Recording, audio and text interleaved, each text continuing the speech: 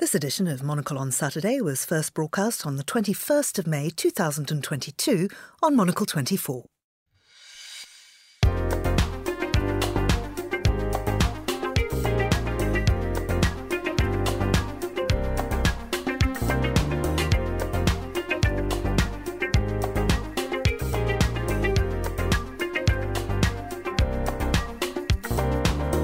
Hello, I'm Georgina Godwin, broadcasting to you live from Midori House in London. This is Monocle on Saturday, and coming up in the next half an hour, Russia expert Stephen Dalziel will chew through the front pages with me, plus Andrew Tuck's weekend column.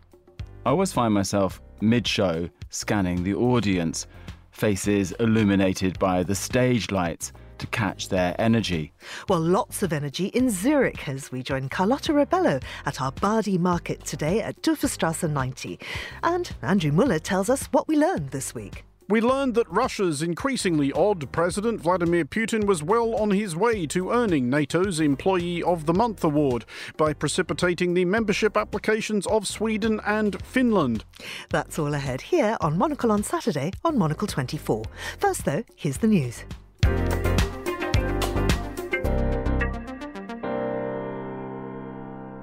Russia has claimed victory in the months-long battle for Mariupol's steel plant.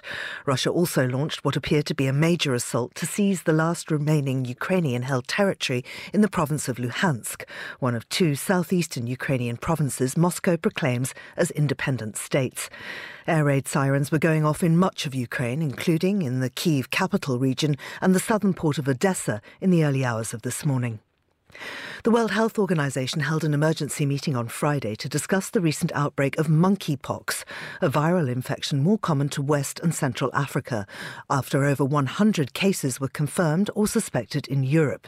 First identified in monkeys, the disease typically spreads through close contact and has rarely spread outside Africa, so this series of cases has triggered concern.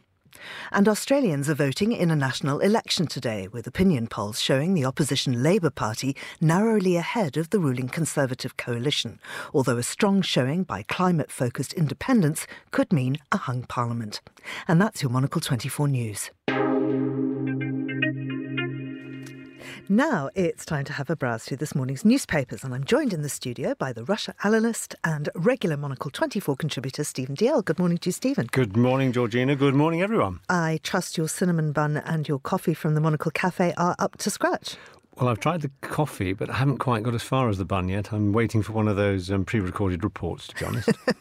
Or we could do it when we're hearing from our other cafe. That's Dufourstrasse 90 in Zurich, because we have Carlotta Rebello and Chris Chermak standing by. There's a market going on there, and there are all sorts of delicious things to eat and drink. I'm quite sure they'll tell us about it.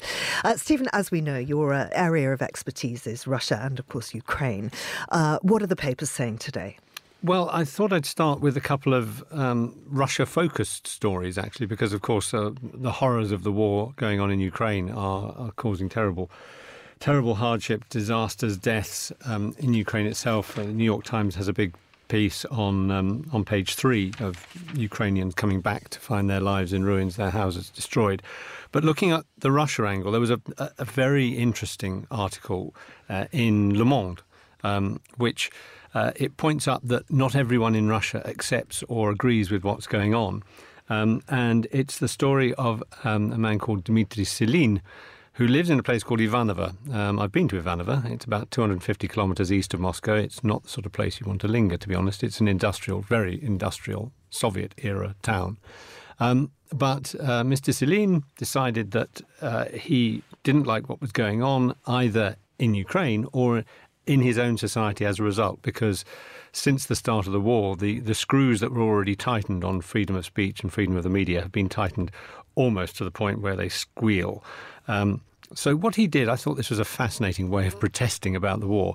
He went and bought 600 copies of George Orwell's 1984, because he thought this was the novel that very much describes modern Russian society. He wasn't an entrepreneur to go and make money from it, but he went around with boxes of these books and a table to various places in the city of Ivanovo, and just set up the table, and then was just giving passers-by a copy of 1984. And he managed to do this 6 times until, of course, he was arrested by the authorities and charged with anti-war propaganda. it's the sort of thing that if he were to do it again, he would risk getting 15 years in prison. Just for giving out a book. But to my mind, this is why this is so important, is it just shows how jittery the Russian authorities are now. If any country not only squeezes its independent media and cuts it all off, but actually goes to the extent of doing something like this, it shows that they at the top actually are frightened. They're frightened of their own people more than anyone else. I mean, I've said this for a long time, that Putin's biggest fear is some sort of uprising, what the Russians call bunt, this spontaneous uprising from below, from the people. He's far more worried about that than he is about NATO. I thought that was a very good example of it.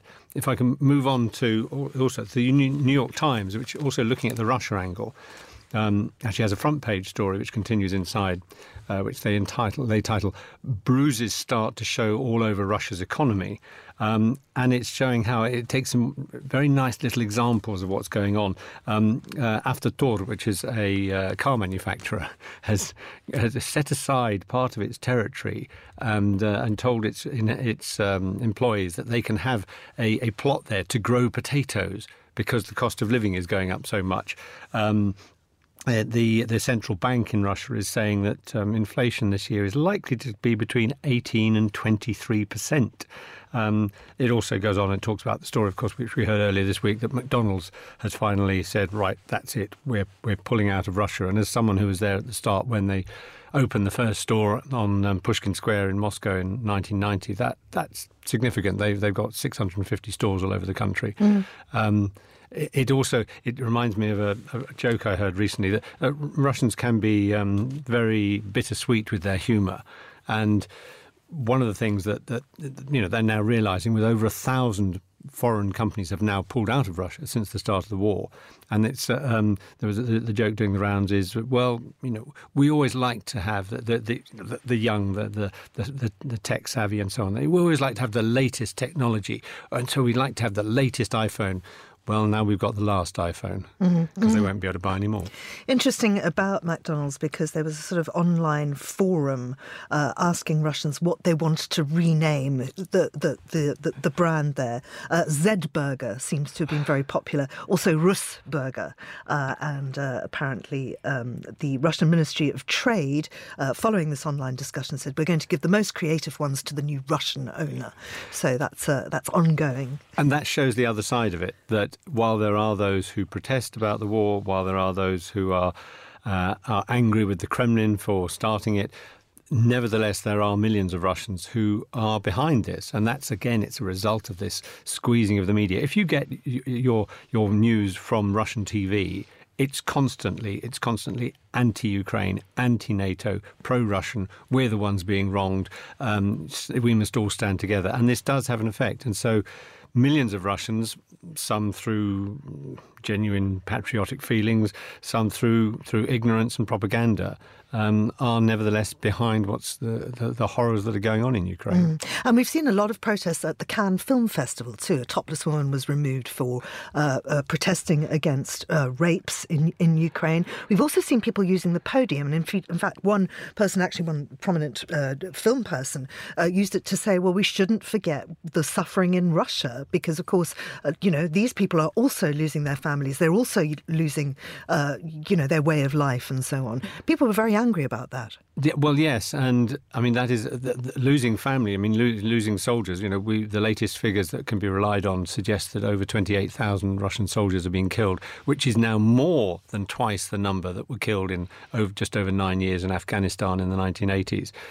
So that surely is going to have an effect. Mothers who've lost their children, what else have they got to lose? If it's their only son, maybe many mothers in Russia are single parents.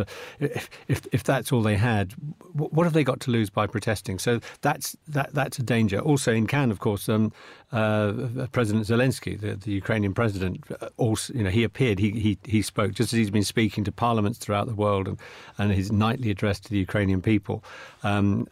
Good on him. He actually appeared by video link in Cannes as well. I mean, he really has shown that he's a leader of his people, not just a ruler as Putin is. Absolutely. Well, look, let's now cross to Zurich, because the place is absolutely buzzing, I understand, because the market there has just opened. And I think we've got Carlotta Rebello and Chris Cermak on the line from our Zurich studio. Carlotta and Chris, are you there? We are. Good morning. Good morning to you. Chris, are you there too? Good morning. I am here as well. We also have a surprise guest with us. Exactly. Oh, who's your surprise guest? Good morning, Georgina Godwin. Tyler Brûlé. How are you? I'm very good. How are you? I'm fine. I'm already planning your Swiss trip, you know. Do you know, I'm so excited. I've never been to Gstaad. Yeah, so this is your Big Gstaad moment is coming up at the end of June. So, of course, we should be, talking about our event today. We have our body market happening here in Zurich. But you and I are heading off to Gstaad end of June for the World of Words Literary Festival, which is right up your street, I believe. Absolutely. I'm very much looking forward to that. But tell me what we're missing out on in Zurich today. Well, what you missed out on last night, there was a little bit of a surprise protest. I was looking to I did take both Chris and Carlotta out for the evening, but there was of course, we have the World Economic Forum kicking off in Davos. So there was a small altercation with the Zurich authorities last night. And that sort of demanded I would say, almost a 1-hour urban safari as we were driving around because the trams had stopped.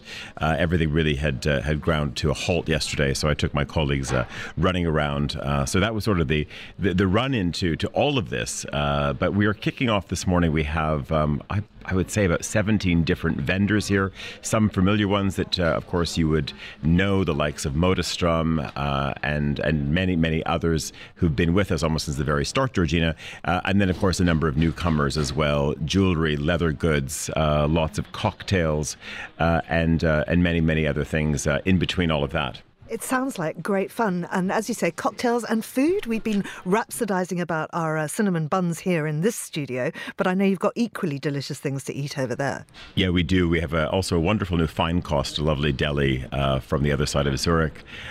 So they have joined us today as well. And then, of course, we have Chris and Carlotta here manning the fort, and they're heading up to the mountains because, of course, Davos gets underway, kicking off from tomorrow evening. Yeah. Carlotta, how did you weather your urban safari in Zurich? Oh, so far the urban safari is going very well. I think I need to do a bit more exploring of the water activities as part of my safari. Hopefully at some point this afternoon, maybe the market will give me some inspiration of what to wear. I'm definitely eyeing up the ice cream vendors, that is for sure. But yes, as Tyler mentioned, we are heading to Davos tomorrow. It is the official opening of this year's World Economic Forum. The first time it's happening in a sunny setting, so I really don't know what to expect. I always equate Davos with the beautiful mountains and me wearing my warmest coat that makes 1 or 2 outings per year. But this time around, I'm in my element, Georgina. That's what I have to say. It sounds amazing. But Chris, I wondered, given the protests in Zurich today, do you expect more of the same at Davos? You know, it's very hard to say, because even this protest last night that took us on our urban safari, which was great, by the way, to see all the side angles of Zurich through that. But it was just a few dozen people. It was an unsanctioned protest by a group called Smash WEF. And there was some tear gas and some things thrown into that, but the police were kind of ready.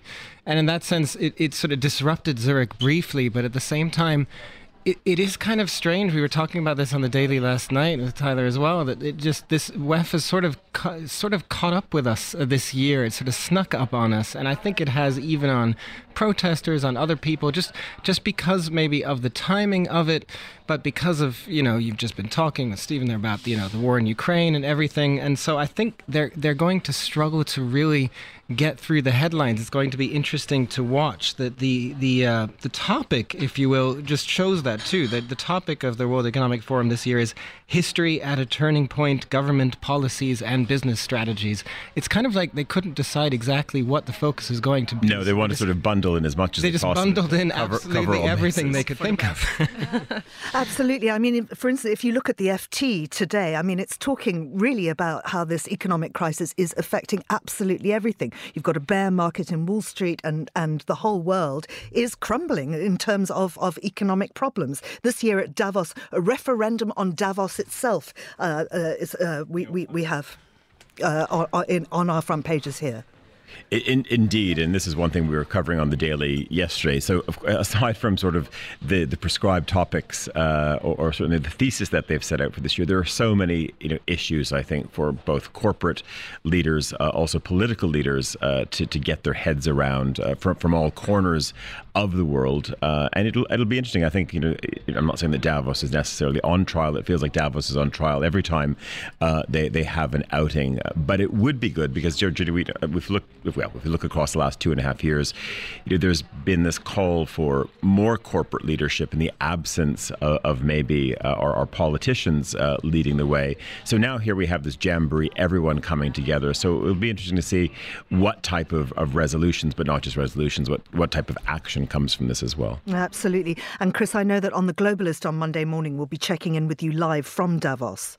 We will check in live on The Globalist, actually we'll be going through the late evening on Sunday night. Sunday night is when it starts. There's a welcome reception by Klaus Schwab. There's also a media reception. So that's sort of when it kicks off, if you will, and we'll be able to get a first flavor, I suppose, of what kind of things are going to be happening, what's going to be talked about, what the mood is before then the actual conference itself starts in earnest on Monday. So that's something we would definitely talk about on Monday. And just to jump off Tyler's point there, it is going to be interesting just to see how business leaders and politicians, I think, try to tie all of these loose ends together. What has been interesting is, as you say, the economy is collapsing, but it is all tied together. It all fits together somehow, and in which case there has to be a resolution. You're pulling energy dependence we want to reduce from Russia, and that impacts climate change and what we're doing in terms of an energy transition that has costs and making us do that faster. The pandemic is sort of playing into that. Everything is just sort of changing in the economy, and these are the kind of things that they're going to have to sort out over a few days. Yeah, absolutely. Listen, we're going to let you get back to the market. I can hear a slightly whiny child. You might want to give it a steely-eyed look from me. I already did that. But enjoy the market. And Carlotta, I think we're going to check in with you a couple more times today just to monitor how it's all going there. Yes, I will report back on the cocktails and ice cream before 12 p.m. Excellent. Tyler, Thanks, Carlotta Georgina. and Chris, thank you very much indeed. Well, still with me in the studio is Stephen Dalziel. And in fact, we're having a look at that FT piece that I referenced a little while ago. Stephen, what's the headline there? Actually, just before I do the headline of that, I would just note that, you complain about the whiny child in the background. I wonder if it had been a barking dog, I don't think you'd have complained. You'd have gone, Yeah, probably. Yeah. Moving on. Yeah. Okay, anyway, so it's the lead story in the FT, much more serious business. Wall Street stocks hit bear territory. Those of us who are not deeply into economics, although we do realise it makes the world go round, are always amused by this, is it a bull market or a bear market?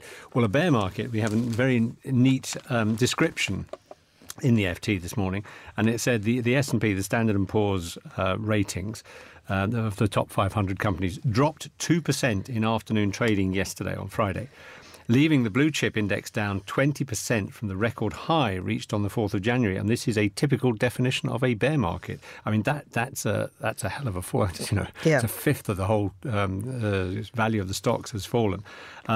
And when the Financial Times weekend edition, which is sort of slightly more relaxed often, and it's got lots of other bits and pieces and a magazine and all this sort of thing, but when it leads with a story like that, anyone should sit up and take notice that the British papers this morning are very much concentrating, the cost of living crisis and so on, and as British papers often do, taking a very Brito-centric view as if it was the only place in the world that was having a few economic problems. What the FT shows is that this is worldwide. This is a serious problem for all of us. Yeah, absolutely. Absolutely. Stephen, we're going to return to the papers in a little while, but meanwhile, I'd like us to catch up with Andrew Tuck because he's been to the theatre. We went to see Jerusalem on Thursday, the revival of the play by Jez Butterworth about, England. It's set on St George's Day in the county of Wiltshire. The star, just as when it was first staged in 2009, is Mark Rylance, who plays Rooster Byron, a man who lives in a caravan in a forest where he sells drugs, boozes, parties, allows the local kids to hang out. He's a bit of a storyteller, someone who makes things up. Although, are some of his seemingly fanciful anecdotes not fantasies after all. Oh, and the locals want him gone. Rylance is like a firework let off indoors, whizzing, firing, sparkling across the stage. His character is the hero of the day, a man who knows the forest, believes in the power of our blood, our connection to the soil. It's funny, it's bleak. I always find myself mid-show scanning the audience, faces illuminated by the stage lights to catch their energy, to tap into the mood of the room. And while everyone, the men behind us in their grey city attire, the elderly mother and daughter beside me, was clearly rooting for Rooster, I wondered if, as we tucked ourselves up in bed, we would admit to ourselves that if Rooster Byron lived near our houses, we would be calling the police, like the play's New Estate Neighbours. All amusing on stage, but not good for house prices or the nerves in real life. The tickets have been bought by my friend Paul, and ages ago. He has a very organised approach to culture that I envy. As soon as he sees a potentially good play or exhibition announced, he books tickets. Then, often only when the day has almost come, does he ask around to see who wants to join him. No dithering while people look at their 2024 diaries, procrastinate. As someone who is often unsure whether I will be free even a few days out, I regularly miss out on big cultural hits and keep meaning to emulate his strategy. Anyway, he'd make a very good ticket tout if he ever gave up his day job.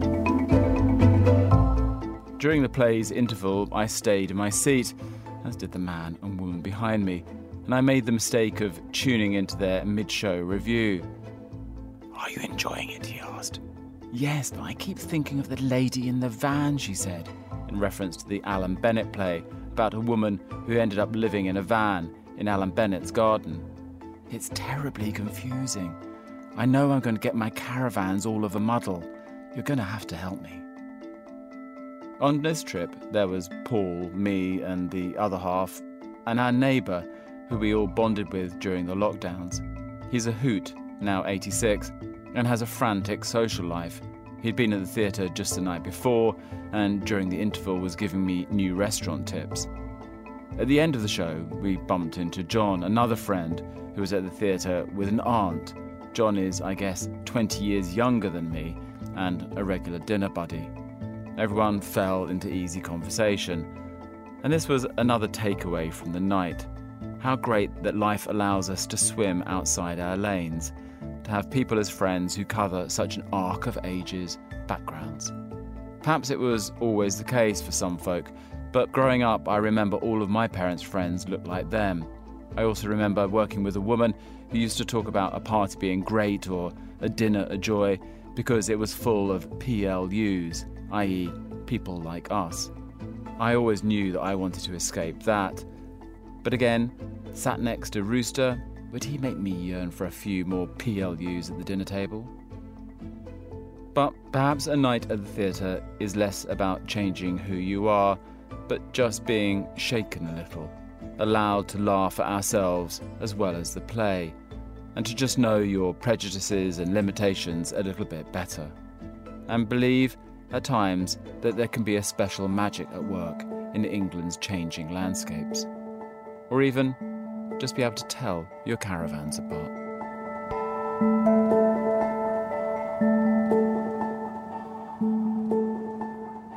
Very many thanks there to Andrew Tuck for his weekly or weekend column.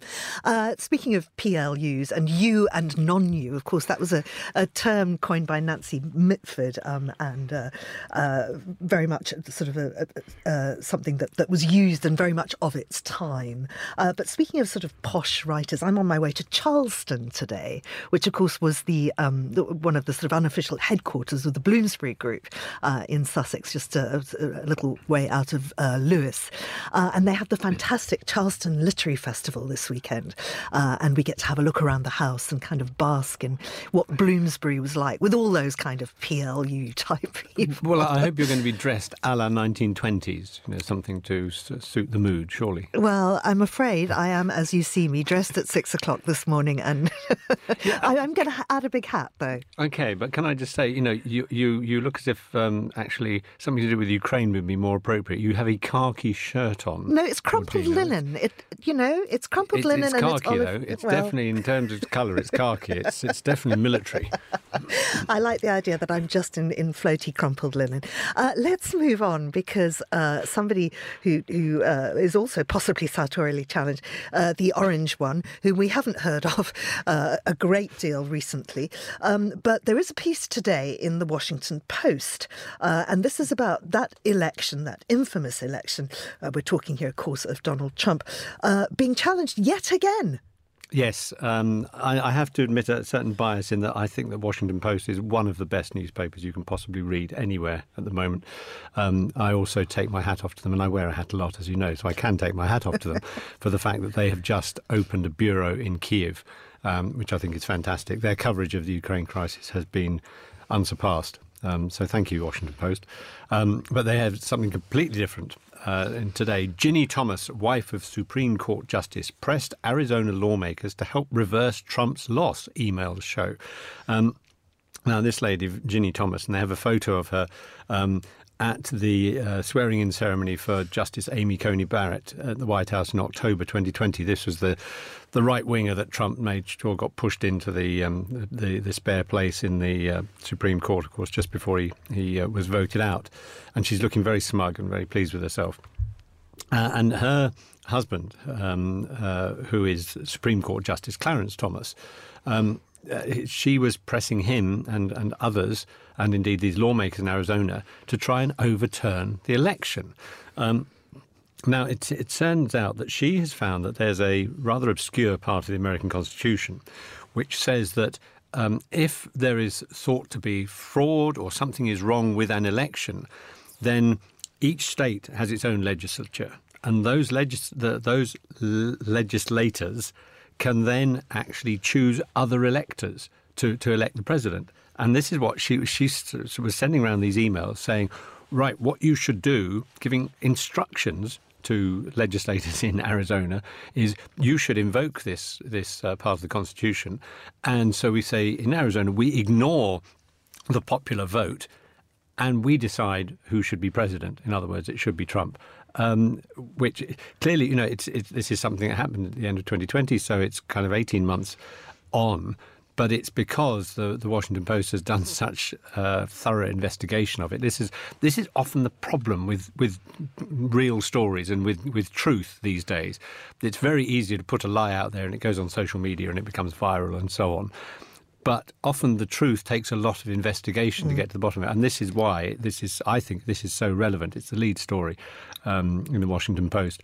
And it's what's fascinating is that this a clause of the Constitution is there that nobody really knew about, so it's blown open that, and it's also blown open what is, I think most of us would decidedly dodgy behaviour by the wife of a member of the Supreme Court judge. And who's giving her the legal advice? I mean, exactly.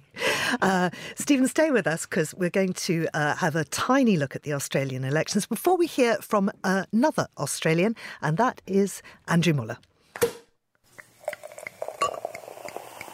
We learned this week of a powerful addition to the lexicon of metaphor for the perils of the arguably premature celebration of ultimate victory.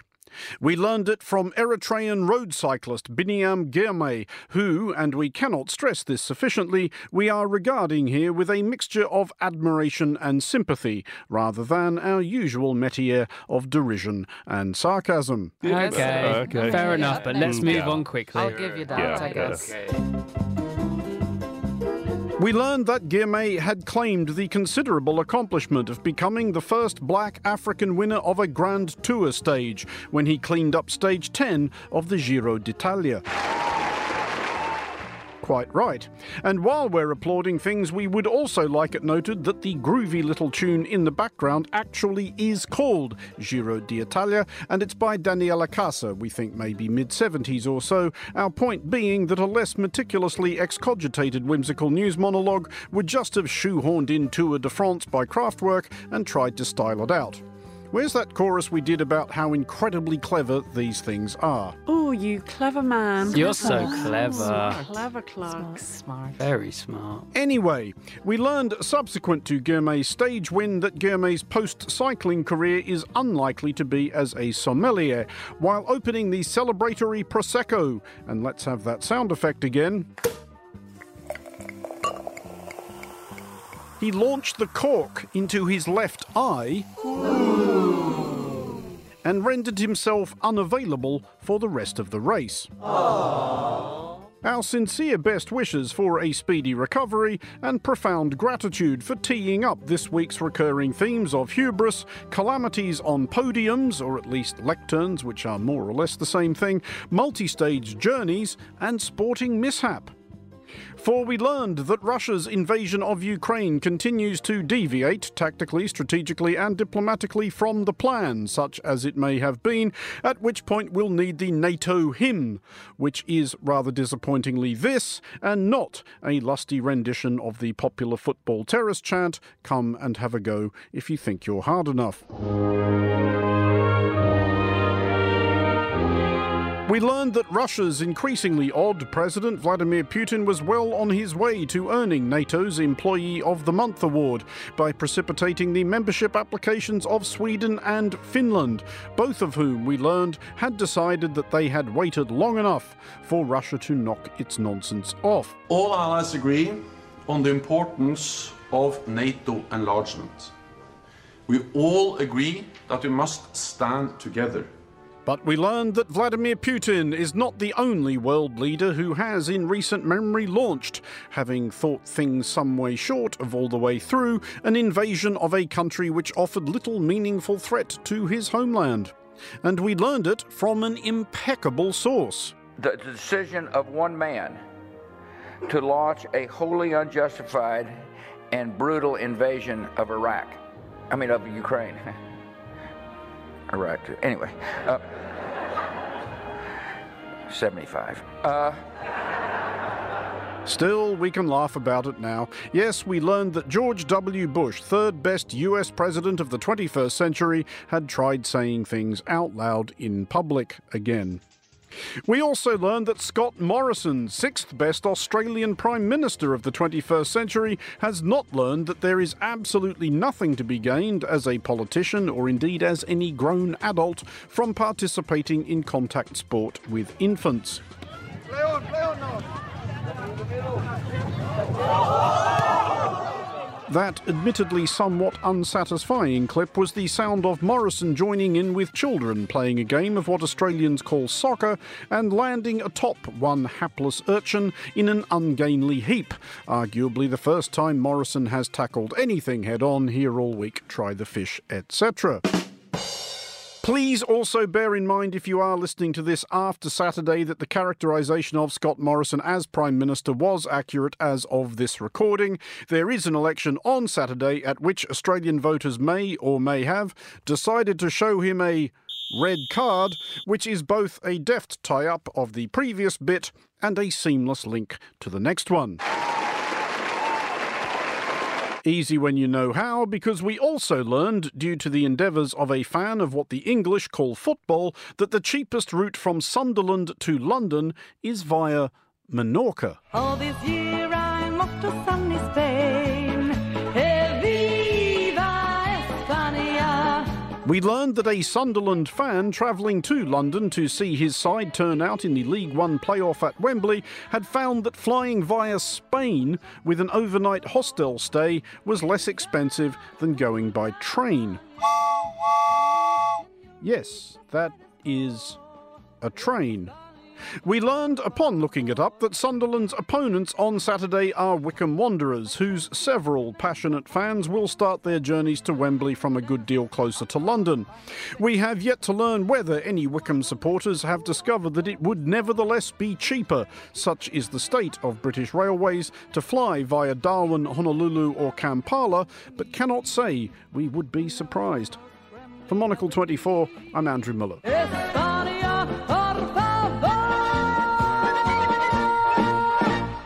Thank you very much to Andrew, and I do hope he's got his postal vote in because, as he said, Australia is voting in the federal election today. And I am loving all the stories about dogs. Of course, they do the same thing as we do here, dogs in polling stations, and the democracy sausage.